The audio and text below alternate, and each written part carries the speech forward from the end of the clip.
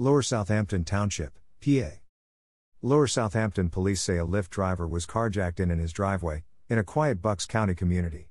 A report from CBS 3 Philly said the jacking happened in the early hours of Saturday morning, as the victim was returning home for the night, after driving for Lyft. Investigators say two armed men targeted the Lyft driver as he was returning home for the night on Bowman Drive.